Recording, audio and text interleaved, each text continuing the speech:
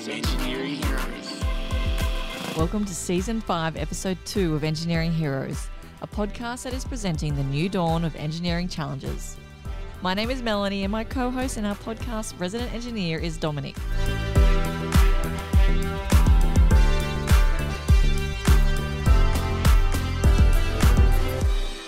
Our guest today is Scientia Associate Professor and Australian Research Council Future Fellow at the School of Photovoltaic and Renewable Energy Engineering at the University of New South Wales, the same uni she got her PhD from.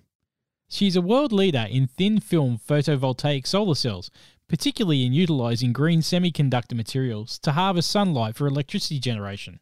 Her research on emerging thin-film light harvesting materials and silicon-based tandem solar cells has attracted over $24 million in external research funding. Having published 145 peer-reviewed journal papers in top journals, her academic excellence is further evidenced in several prestigious awards, such as New South Wales Prize for Science and Engineering in 2018, Australia's Most Innovative Engineers in 2019, and the Prime Minister's Physical Scientist of the Year in 2020. Joining us today on Engineering Heroes for this special World Engineering Day mini-series is Dr. Xiaojing Hao. Xiaojing became an engineer because she wanted to become a problem solver. She was fascinated by solving problems. She remembers her teacher telling her about creating something new, that engineers help make our lives efficient, safe and sustainable. During Xiaojing's university degree, she loved learning that it was all about seeking solutions for the problems in our everyday life. I really like that, particularly, for example, the water and energy and how to make the machine work more efficiently. So I believe engineers are highly demanded for our society, particularly to develop technologies and innovations that will benefit our world. I would like to be one of them, and also I'm proud of being one of them. That's excellent. Yeah, no, it sounds like you're so enthusiastic about being an engineer as well, which is great to see. Yes. So I believe you've just recently written an article for Create magazine for Engineers Australia. Can you tell us a little bit about that? Yeah, the article is mainly about what I'm doing now and what's my vision for the future, particularly in the renewable energy. So you're dealing with something a bit more specific than renewable energy. So you're talking about solar panels as well. So do you want to explain to us about the work that you're doing in the solar panels? Yeah. So my work is focused on renewable energy, like harvesting sunlight for electricity generation. And also recently I extended some of this knowledge and applying this knowledge for the solar fuel generation as well. So actually, like we all know about the silicon solar cell, right? Like we saw them in the solar farm and we saw the silicon solar panels on our house roof. But actually, silicon is definitely a perfect material for solar cells. But in the meanwhile, we also need some environment-friendly, very thin materials in applications where silicon may not well suited to. For example, like directly coating solar cell on building materials.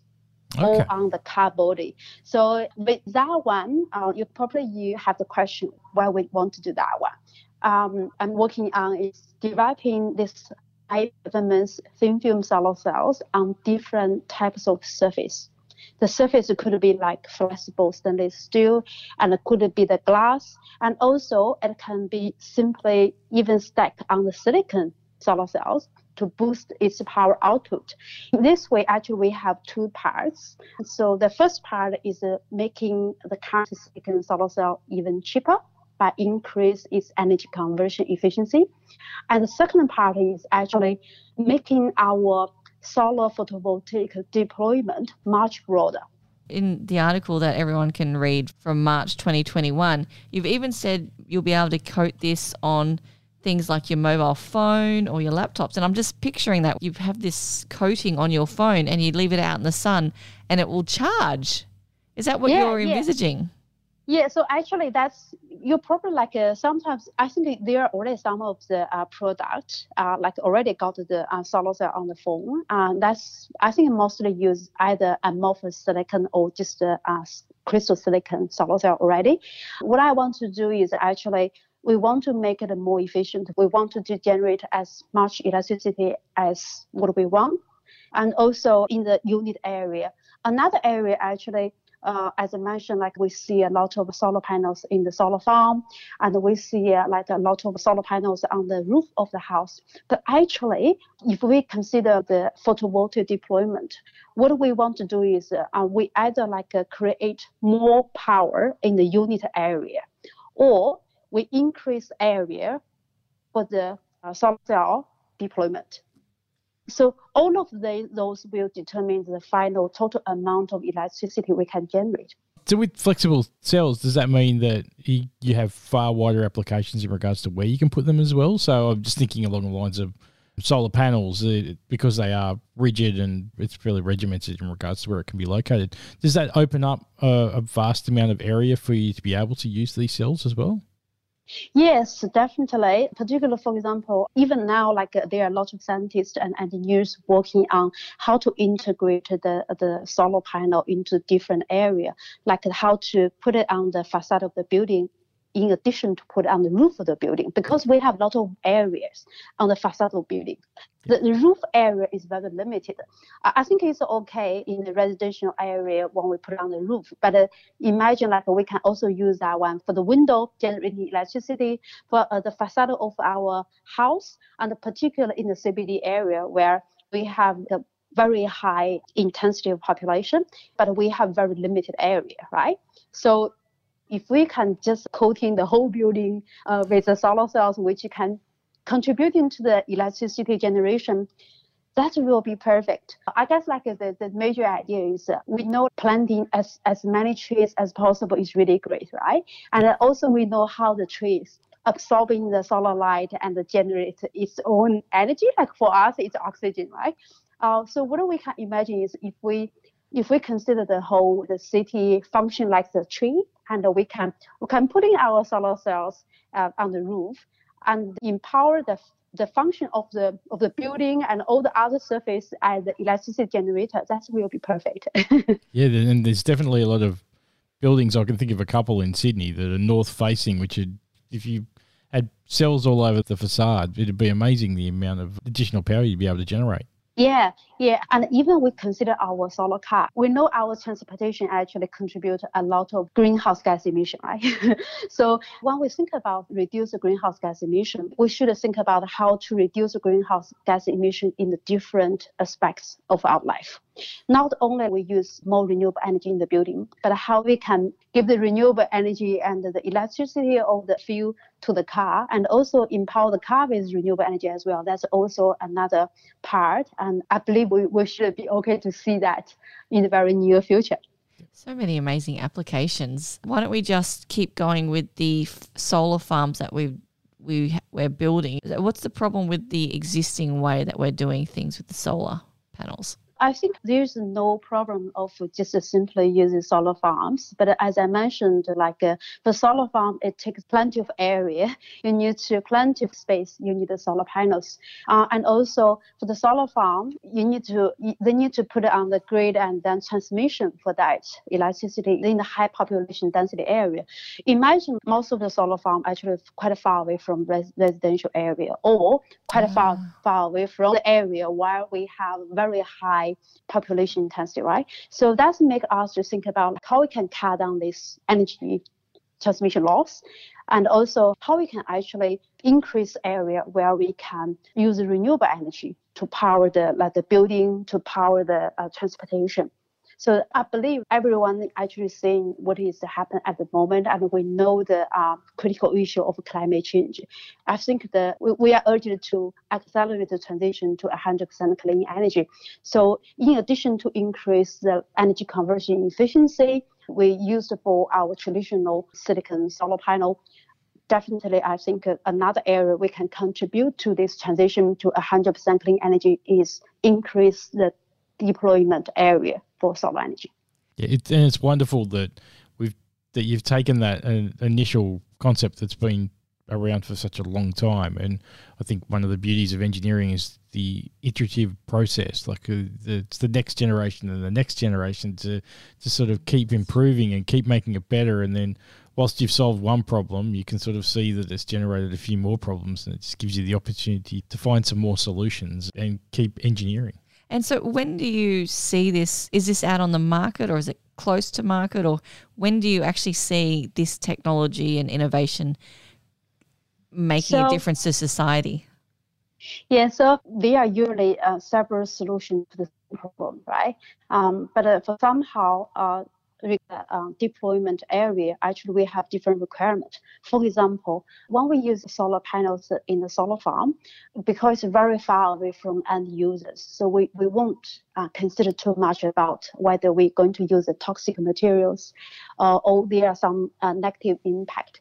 Because at the end of the life of the solar panel, they're going to be managed and dealt with in bulk, so they can be recycled, right? However, as I mentioned, if we want to increase the deployment area, when it's very close to the end users, we have to use some non-toxic, environmental friendly materials. What we can see when we're targeting for different deployment areas, it's really different requirements on the solar panels. And as some of the area we can use for the rigid one, but some of the area we want to use flexible solar panels. And some of the area we have less restrictions on the material we need to use, but some of the areas, when they're very close to the end users, we have to consider to use environmental friendly materials. And also in the meanwhile, we want to make sure it is as cheap as possible so that every one of us can benefit to use it, because we know the cost determines the large deployment of solar energy. I definitely approve the non-toxic product. So let's hope that one gets up and going and is cost efficient. So we're coming into World Engineering Day, and I was just wondering, what does World Engineering Day mean to you? I think as an engineer, I think it's a great opportunity to celebrate the achievements of engineers and also the engineering in our society. Particularly, I think it's a very good opportunity to improve the public understanding of what we are doing, why we are working so hard, and what we have done, and how important our work is. So I think this is a wonderful opportunity to talk about these aspects and also engage with a much broader community in the work of engineers, particularly in the renewable energy, in the solar photovoltaics.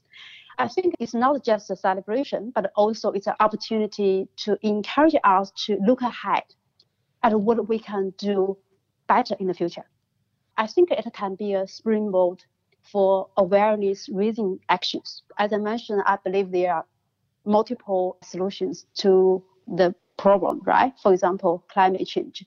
But how can we integrate multiple solutions to enhance their efficiency and the effectiveness, and also even better solution we can consider? So this is also, I think, at the Engineering Day, we celebrate, also we look ahead for a better solution. Also, I believe what World Engineering Day is an opportunity to engage with the government and industry, like show you what we have done, and also we work with them to develop future strategic frameworks, particularly for the sustainable development in the future and in the end part. I think as a teacher, in the university, I think it's also a very good opportunity for us to engage with the young generations. As you know, we need more engineers, not only now, but also in the future. We keep to make the innovations and keep to develop new technology because we want to deal with the problem in our daily life. So the engineers we not only need now, but also in the future. So I believe this World Engineering Day is a great opportunity to promote engineering as a career. So engage and also inspire our young generations, and particularly encourage some women and female young generations to join the engineering team. So for my area, I think the engineers are key to the transition to that clean energy. That is so important for our future. So I think it's very important to have our young generation to get involved in thinking about the future of energy and what we can do for the future energy. Thank you so much. That's so well said. It's a very important day for engineers everywhere, and I love it. Yeah. Certainly is. Thank you so much for joining us. Thank you for giving me the opportunity to share my views and also share the excitement about celebration this World Engineering Day. Thank you. And thank you for listening to Engineering Heroes as we present the new dawn of engineering challenges for Engineers Australia. You can view the show notes or more about our podcast by visiting our website www.engineeringheroes.com.au. Be sure to mark the 4th of March in your diary and celebrate World Engineering Day by doing something special or something really extraordinary. We look forward to you joining us next week when we bring you another interview with one of our engineering champions.